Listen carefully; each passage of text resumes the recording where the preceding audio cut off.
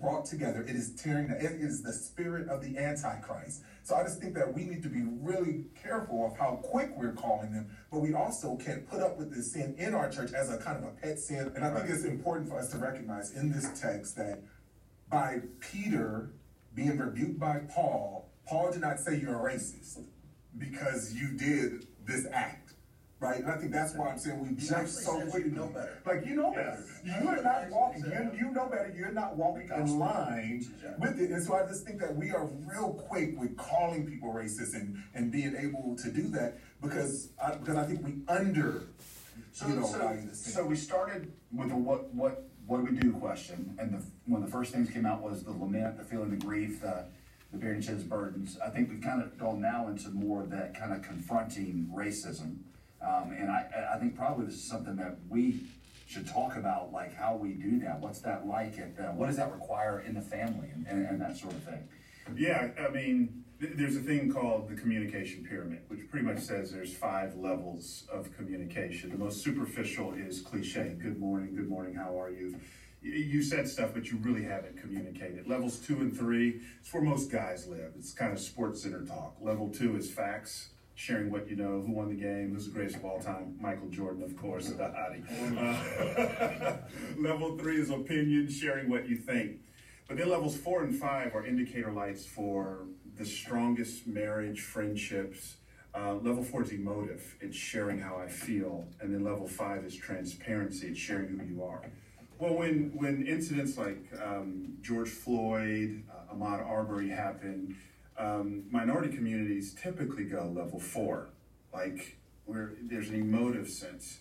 And historically, our white brothers and sisters have been, well, level 2. Let's just wait on the facts. Now, you know, all of us are married here, and I'm gonna go out on a limb. When our wives come to us in level 4, and we hang out at Lawyerland level 2, that hadn't worked out well for me, right? I'm not saying there's not a place for facts. But while facts may be a first resort in the court of law, in the court of human relationships, I think we need to first stop and feel before we resurface to facts. Yeah. Facts do not change a mind, first of all. Friendships change minds. And so there's an engagement that has to happen. And we got to build some things together. Because even proximity might breed empathy, but it doesn't breed friendship. There has to be an engagement into the reality of the people's life. I think we need to listen. I think we need to love. I do think we need to lament. A pastor friend of mine said that he went to Birmingham, he went to the church that was blown up at one time, and he said there were 3 girls that died. And he said he found out that the 3 girls that died, one of the members in his church was a member of that family. And he said, my lamenting went to another level because now I'm engaged with that person. So I think we love. I think we listen. I think we leverage. And I think all of this, God's given us a possibility. We're leveraging the gospel in ways that brings that Christ in flesh to where we feel compassion. Compassion is your pain in my heart. You know, as we think about that idea of lament, and that we all see that is step 1 to what do we do, you know, lament. Like, again, going back to the text where it says that it was more than just a lament. Yeah. You know, there was a confrontation. Yep. And so let's talk a little bit about the confrontation that took place, because not only was this confrontation taking place, this confrontation was a public confrontation. And he gives reason, the Bible gives reason why he had a public confrontation. You know, where it specifically says, I had to rebuke him in front of everybody because he was leading people away, even the encourager, the one who's known for encouragement, even him, he had to be also was being led astray. So clearly we'll talk about the public confrontation in a minute, but let's just be honest. This has to start in our own families, our own, I mean, we've all been in situations, haven't we, where whether it was people in the church or extended family where, you know, Uncle Bob says something at the Thanksgiving table and you got a choice of what to do there, right? And that's hard, but is it worth it? Is it worth, you know, saying, hey, this is not in line with the truth of the gospel. And this is not what I want my children to hear and to grow up thinking is normal. Right? So I think it has to start privately.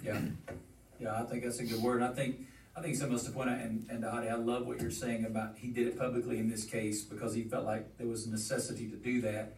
I also think we always have to remember the difference between prescriptive and descriptive passages of Scripture. This is not a prescriptive where Paul is saying, here's the way you always handle confrontation. It's descriptive about a situation that took place.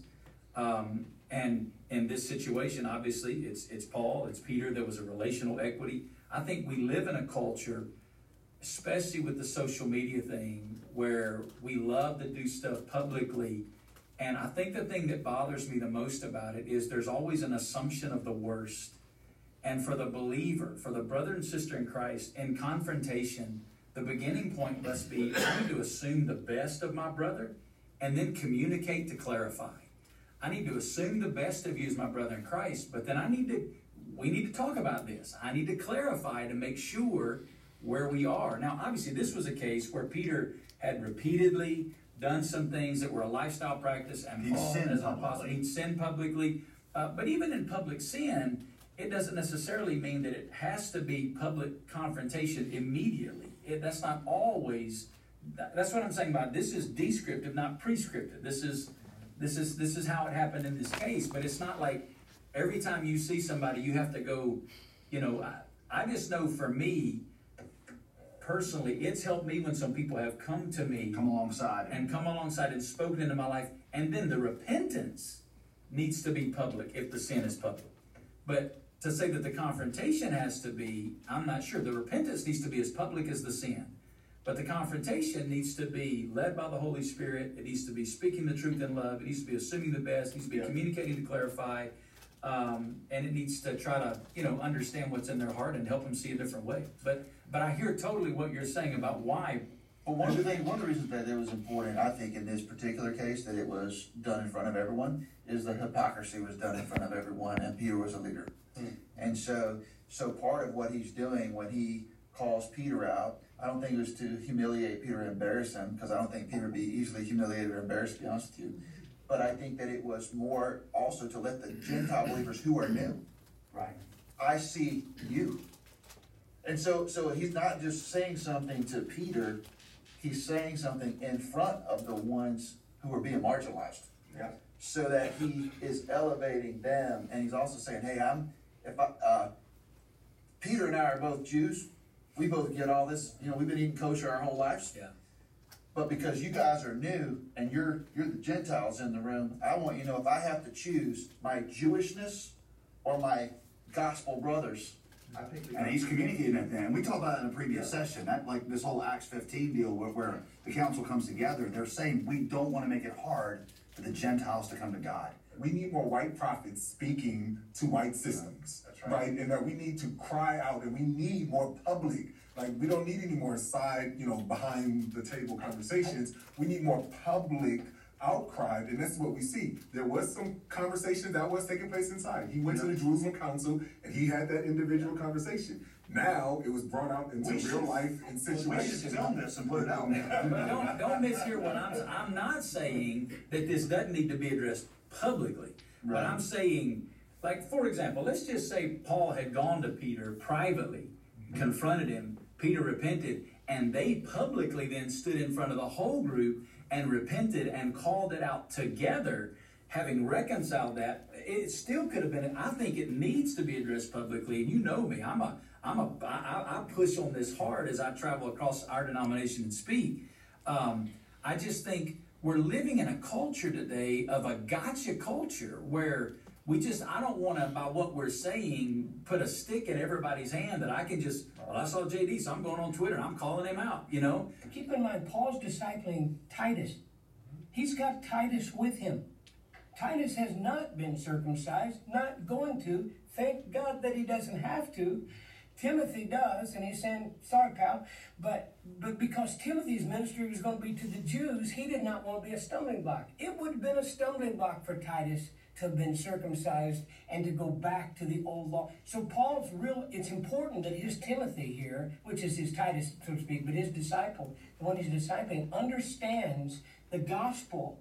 What Jimmy said is so powerful. This whole idea of advocacy, it's really powerful. If I'm a Gentile in one of the churches in Galatia, and I've got a Jew advocating on my behalf and calling out another Jew. I mean, I see this dynamic all the time in multi-ethnic churches where, I think if a white person does something that's out of step with the gospel, as one translation says, it's really effective if another white person calls this person out. Yeah. And it works the other way as well.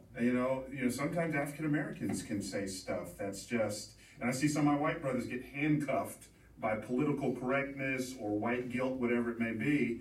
And there needs to be some African Americans on staff to say, hey, let me just pull you to the side, and this rhetoric really isn't helpful here, and let's have that conversation. If I could take it one other direction, just because I know this is a real issue we deal with in our churches, when we get into the political season, and you've got particularly people of color that are wounded by the statements that certain politicians make. I've been told, George Yancey, and you've also told me the same thing, that because the assumption is that the majority of white evangelical Christians vote a particular way, and I think statistically that bears out, George Yancey said they need to hear with crystal clarity your voice condemning the wrong things, the denigrating things that are said. Right. Because they assume, based on the statistics, that you align with a particular political party. If that's the case, they need to be clear that you do not agree with the things that are being spoken. And that to me is an application of Galatians 2. I need to stand up and publicly say, I think this is offensive. I think it is wrong. It is insulting, and I am as insulted as you are, even though he wasn't talking about me. And that's important to communicate that to the Gentiles, so to speak, in the audience. Yeah, I think that's wise. Yep. So we solved the problem. I think it's vital, because if we don't identify with the people who feel marginalized, and again, this isn't the time to throw stats, right? To me, one of the most infuriating things is when someone's hurting and you think, you know what would make them feel better right now? Some stats. Okay. It always works in my life. Yeah, it just doesn't work. And so that's where I think being able to identify and say, hey, listen, we may not see everything the same way. It may not land on me the way it lands on you, but I want you to know I can see how this makes you feel, and it's wrong. And we've got to do better. And the real problem is, JD, I think even more harmful is when we try to Christianize certain policy positions or candidates or party platforms, and we insist on Christianizing them, which even takes it another level from these are my own political or policy preferences, but now these are actually God's policy preferences. And people need to hear us identifying with how they feel without us trying to box them in with our Christianese and mixing up our policy preferences or politician preferences with our gospel imperatives. Well, Yeah. So, No, and I think this is really good conversation, and I think you framed it well, JD, at the very beginning, is what do we do? That we gotta recognize that this is more than a statement. Bud Cephas was walking in contradiction to the statements. So whenever, whether it's a political party, a denomination, affiliation, or whatever, is walking not in step with the gospel, it is incumbent on us as Christians to do something. Right. And we've talked about the idea of grieving, lamenting, humanizing. We've talked about the activity of doing something, and whether that's public or or private, the idea is that we are called to do something. Yeah. Because it's about walking in step with the gospel. In conclusion, let's not overlook, as this came out, part of the what to do was there was relationships built that were the bridges over which these conversations could happen. That's right. Because if you're just going from catastrophe to catastrophe, then you can't. But when in the times of those relationships are built, like the ones we have here, that enables us to have the conversations that we need, and then the willingness to rebuke publicly or privately or confront. I think those are all elements of what to do. Yeah. That's good. Well, fellas, this is a great conversation. I really appreciate you in participating in this conversation, recognizing that it is more than a statement. All right, sister, can you hit the lights there? Let's try to take a quick 5-minute break. There's a lot that I'd like to unpack. Quick 5 minutes. I got the recorder on. I got your sister, Gianna and Chris. Unless you don't want to take a break.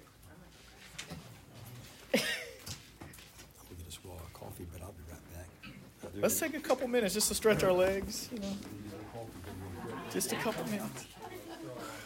Just a couple minutes.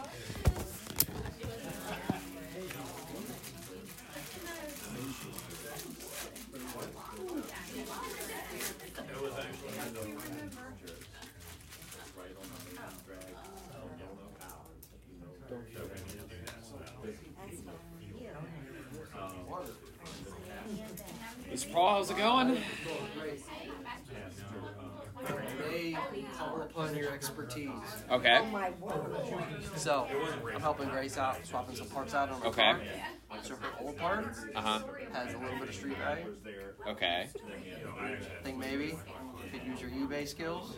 Okay. Are you still active? I am. Give me some specifics on the part. Like, Oh, I will. I'll give you background. Well, like what it like? What's the? Right now it's the center console out of her Mustang with a push button start.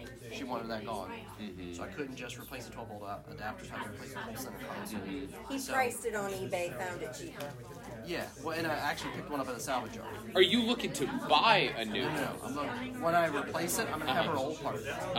So looking to sell it. Okay. What would you just say guesstimate weight? Is it like really heavy? Because sometimes that can be. No, it's the problem is the size. The size. Yeah, because it's a piece of plastic that big. A couple pounds.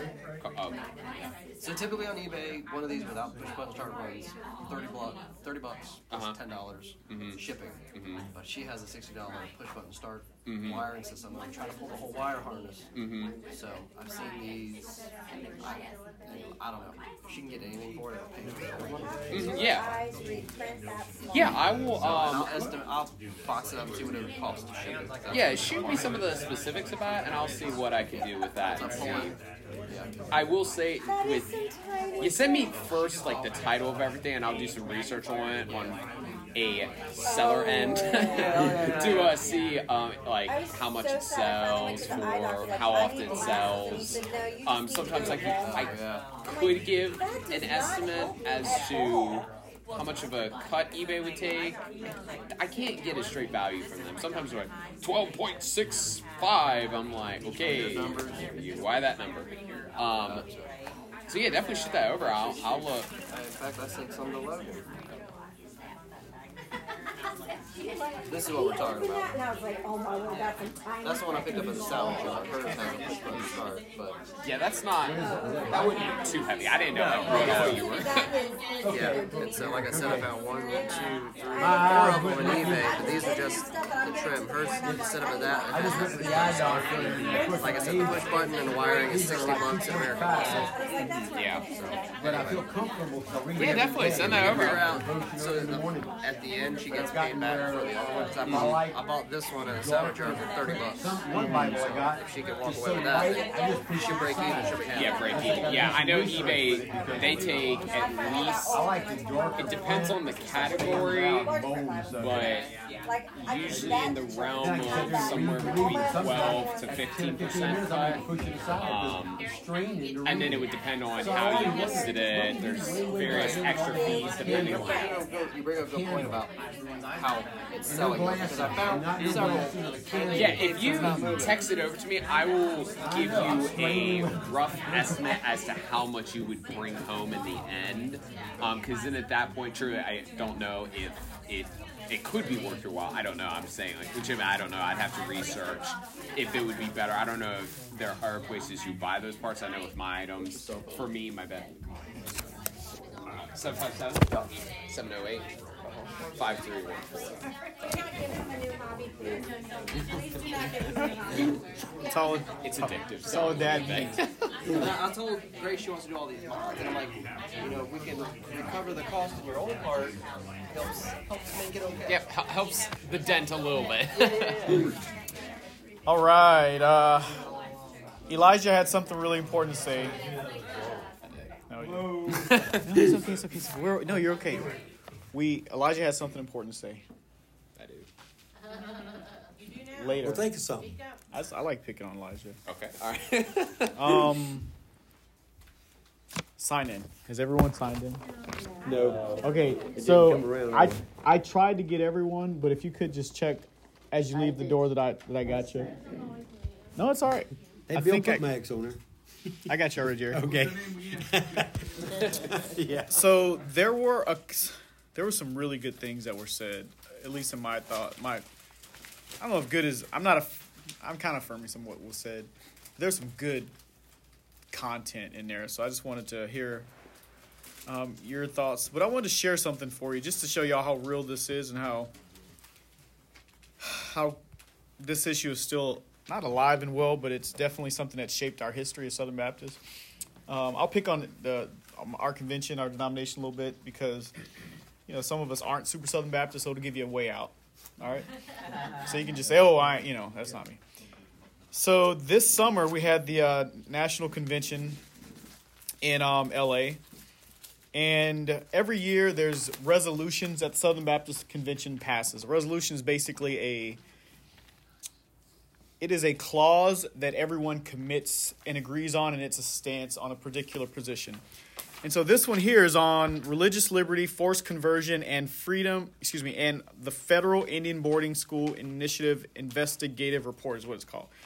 Long story short, the convention says, the resolution says, the Bureau of Indian Affairs investigation report released May 2022 documents and records that United States maliciously targeted Native American, Alaskan Native, and Native Hawaiian children as part of a diabolical plan to dispossess these people groups from their native lands by forced assimilation through the establishment of mandatory boarding schools, whereas between 1819 and 1969, the federal Indian boarding school system consisted of, and there's a bunch of numbers, the federal government subcontracted with religious organizations, which were not Southern Baptists for this particular incident, so that gives you another out, to operate these schools in order to accomplish force, conversion, and assimilation of indigenous children to Christianity. So basically this is about as systematic as it gets. The government subcontracted schools to convert or assimilate Native children in Hawaii and in America using Christianity to force them into a culture and a religious system that wasn't their own. But in the process of doing so, they beat these children, they abused these children, some of the children had died. They murdered some of these children. Mm-hmm. There were mass graves uncovered across the country. In Canada, they're still figuring this stuff out. And so under the supervision of Christian discipleship, maybe, I don't know if that's not true. That's not an accurate word. But as they're trying to make, in their way, is what they were calling it. it's just hard to. But this was done under the cover of the church. And so the Southern Baptist Convention came out last summer and said, hey, this is wrong, way wrong. Wow, was it wrong, right? And this isn't the first time they've done this. This convention usually comes out and says, hey, oh, by the way, this other thing is wrong. There's a lot of resolutions that they've figured out were wrong. But the fact is, these things happen. So I wanted to share that with you all just to let you know how how real these things are that happen, and what is at stake. Now there's an entire generation of people, and I don't speak for Native people. I do not. I got a dear brother who's Native, Mark Costello. Some of y'all might know Mark. He was affiliated with our church for a little while. He's Dalton, did you know Mark Costello? Mark used to come visit from time to time. He's preached here a couple times. Mark's in Oklahoma now at a Native American Baptist church out there. But he loves Jesus and he loves Southern Baptists, but he's been called to Native people. There's an entire generation of people who have so much trauma and psychological hurt through what's happened. And so, imagine trying to share the gospel of Jesus Christ with them. Y'all understand what I'm saying? Like, that's what's at stake. And so this conversation, like, we need to prevent that from happening again, because, like, we have this historical bias where, oh, well, that was then. We're not doing that now. Like, I don't know what we're doing now. I pray we're light years away from that stuff. But anyway, government can change laws, not hearts. What do y'all think about that? Yeah, you can't legislate morality. I don't know. I think I disagree with that a little bit. Let me hear it, brother. You look at Oh, with what I said or what Diane said? The government cannot change hearts. Okay. Look at what's going on in the higher education system now. They're cranking out young people in a specific direction with a specific thought, and it's changing society. Mm-hmm. And it's That changing their thinking? yeah, it's changing their thinking. Yeah. But for our education, there's public colleges and private colleges, and Yes. not everyone goes to college, and there's Christian colleges and secular colleges, and But they I don't are know in if the you can minority. blanketly call that government changing their hearts and minds. It could be values, Values. reestablishing, changing values. Yes. They are redefining what value is and is Yes. not, and so I see what you're saying in that. Dolores. Like, laws can shift people's perception and value of Look at things. where our society is right now. Dolores said something. I want to. So can you speak up? Say that one more time, Dolores. Don't hit her, Bill. Yeah, you're on the spot. Spotlight's on you, girl. No, you said something. I want to hear it. Oh Lord. I don't know what I said. Okay. All right. I said you're changing minds, not heart. Is that what you heard? And I said they started them young. In the kindergarten. That's what I said. Okay. That's how you. They start young now. They try to reach the younger ones. That's how you change. That's how you change, yeah. Society as a whole. And so many parents don't pay attention to what their kids are learning. Mm-hmm. Now, of course, parents that are, they maybe can catch it. Mm-hmm. But so many little children go to school and mom and daddy don't have a clue if they have a mom and daddy. They That's don't have a what's- clue of what they're learning. That's what scares me. We were talking about this in our off-campus Bible study Monday night that we had. And the guy that was going to teach the lesson that night was out sick. And we just had an open discussion. Mm-hmm. And I said, I wonder why there is such a concerted effort to push transgender sex change on people that are children that are in kindergarten, first, second grade. And it's not happening in one little state in the union. It's not happening in one little city. We hear this across the nation. You don't hear it on ABC Evening News or anything. You have to go out there and look for it. But it's happening. And it's a concerted effort by people that have power, have control, that make policy. We hear of drag queens in public library for story reading time. Why is there this concerted effort? The people that are doing it, what's the end goal? What Khrushchev say? Give me your young and I'll give them back to you when they're 10 years old. Exactly. Give them to Our society is fundamentally changed. COVID's done a lot to it over the past 3 years, and it's fundamentally changing, not for the good. One of the things that were, go ahead, Josh. I was going to jump in. Diane, I love you. The thing is, I actually disagree with you can't legislate morality. I mean, all legislation is based on morality.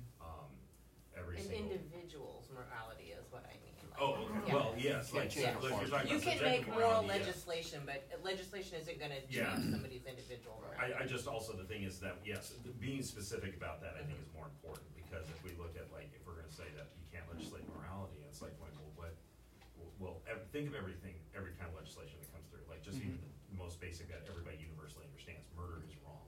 Why is it wrong? That's when we get to the ontological discussion of why is it wrong, because there's, or like, every other kind of bill that's passed, like, say, like a bill that's titled No Child Left Behind, for example. They give you an ontological reason, like, why we should do this, because it appeals to some kind of somebody's morality, or like an emotional state of morality of like, oh, well, we don't want to leave children behind, kind of thing. So if you look at all legislation, it is all based on morality, and the arguments for that, say, like, even in our own, and even in Congress, they will use ontological reasons, which is the argument of why something's right or something's wrong. Something's right or something's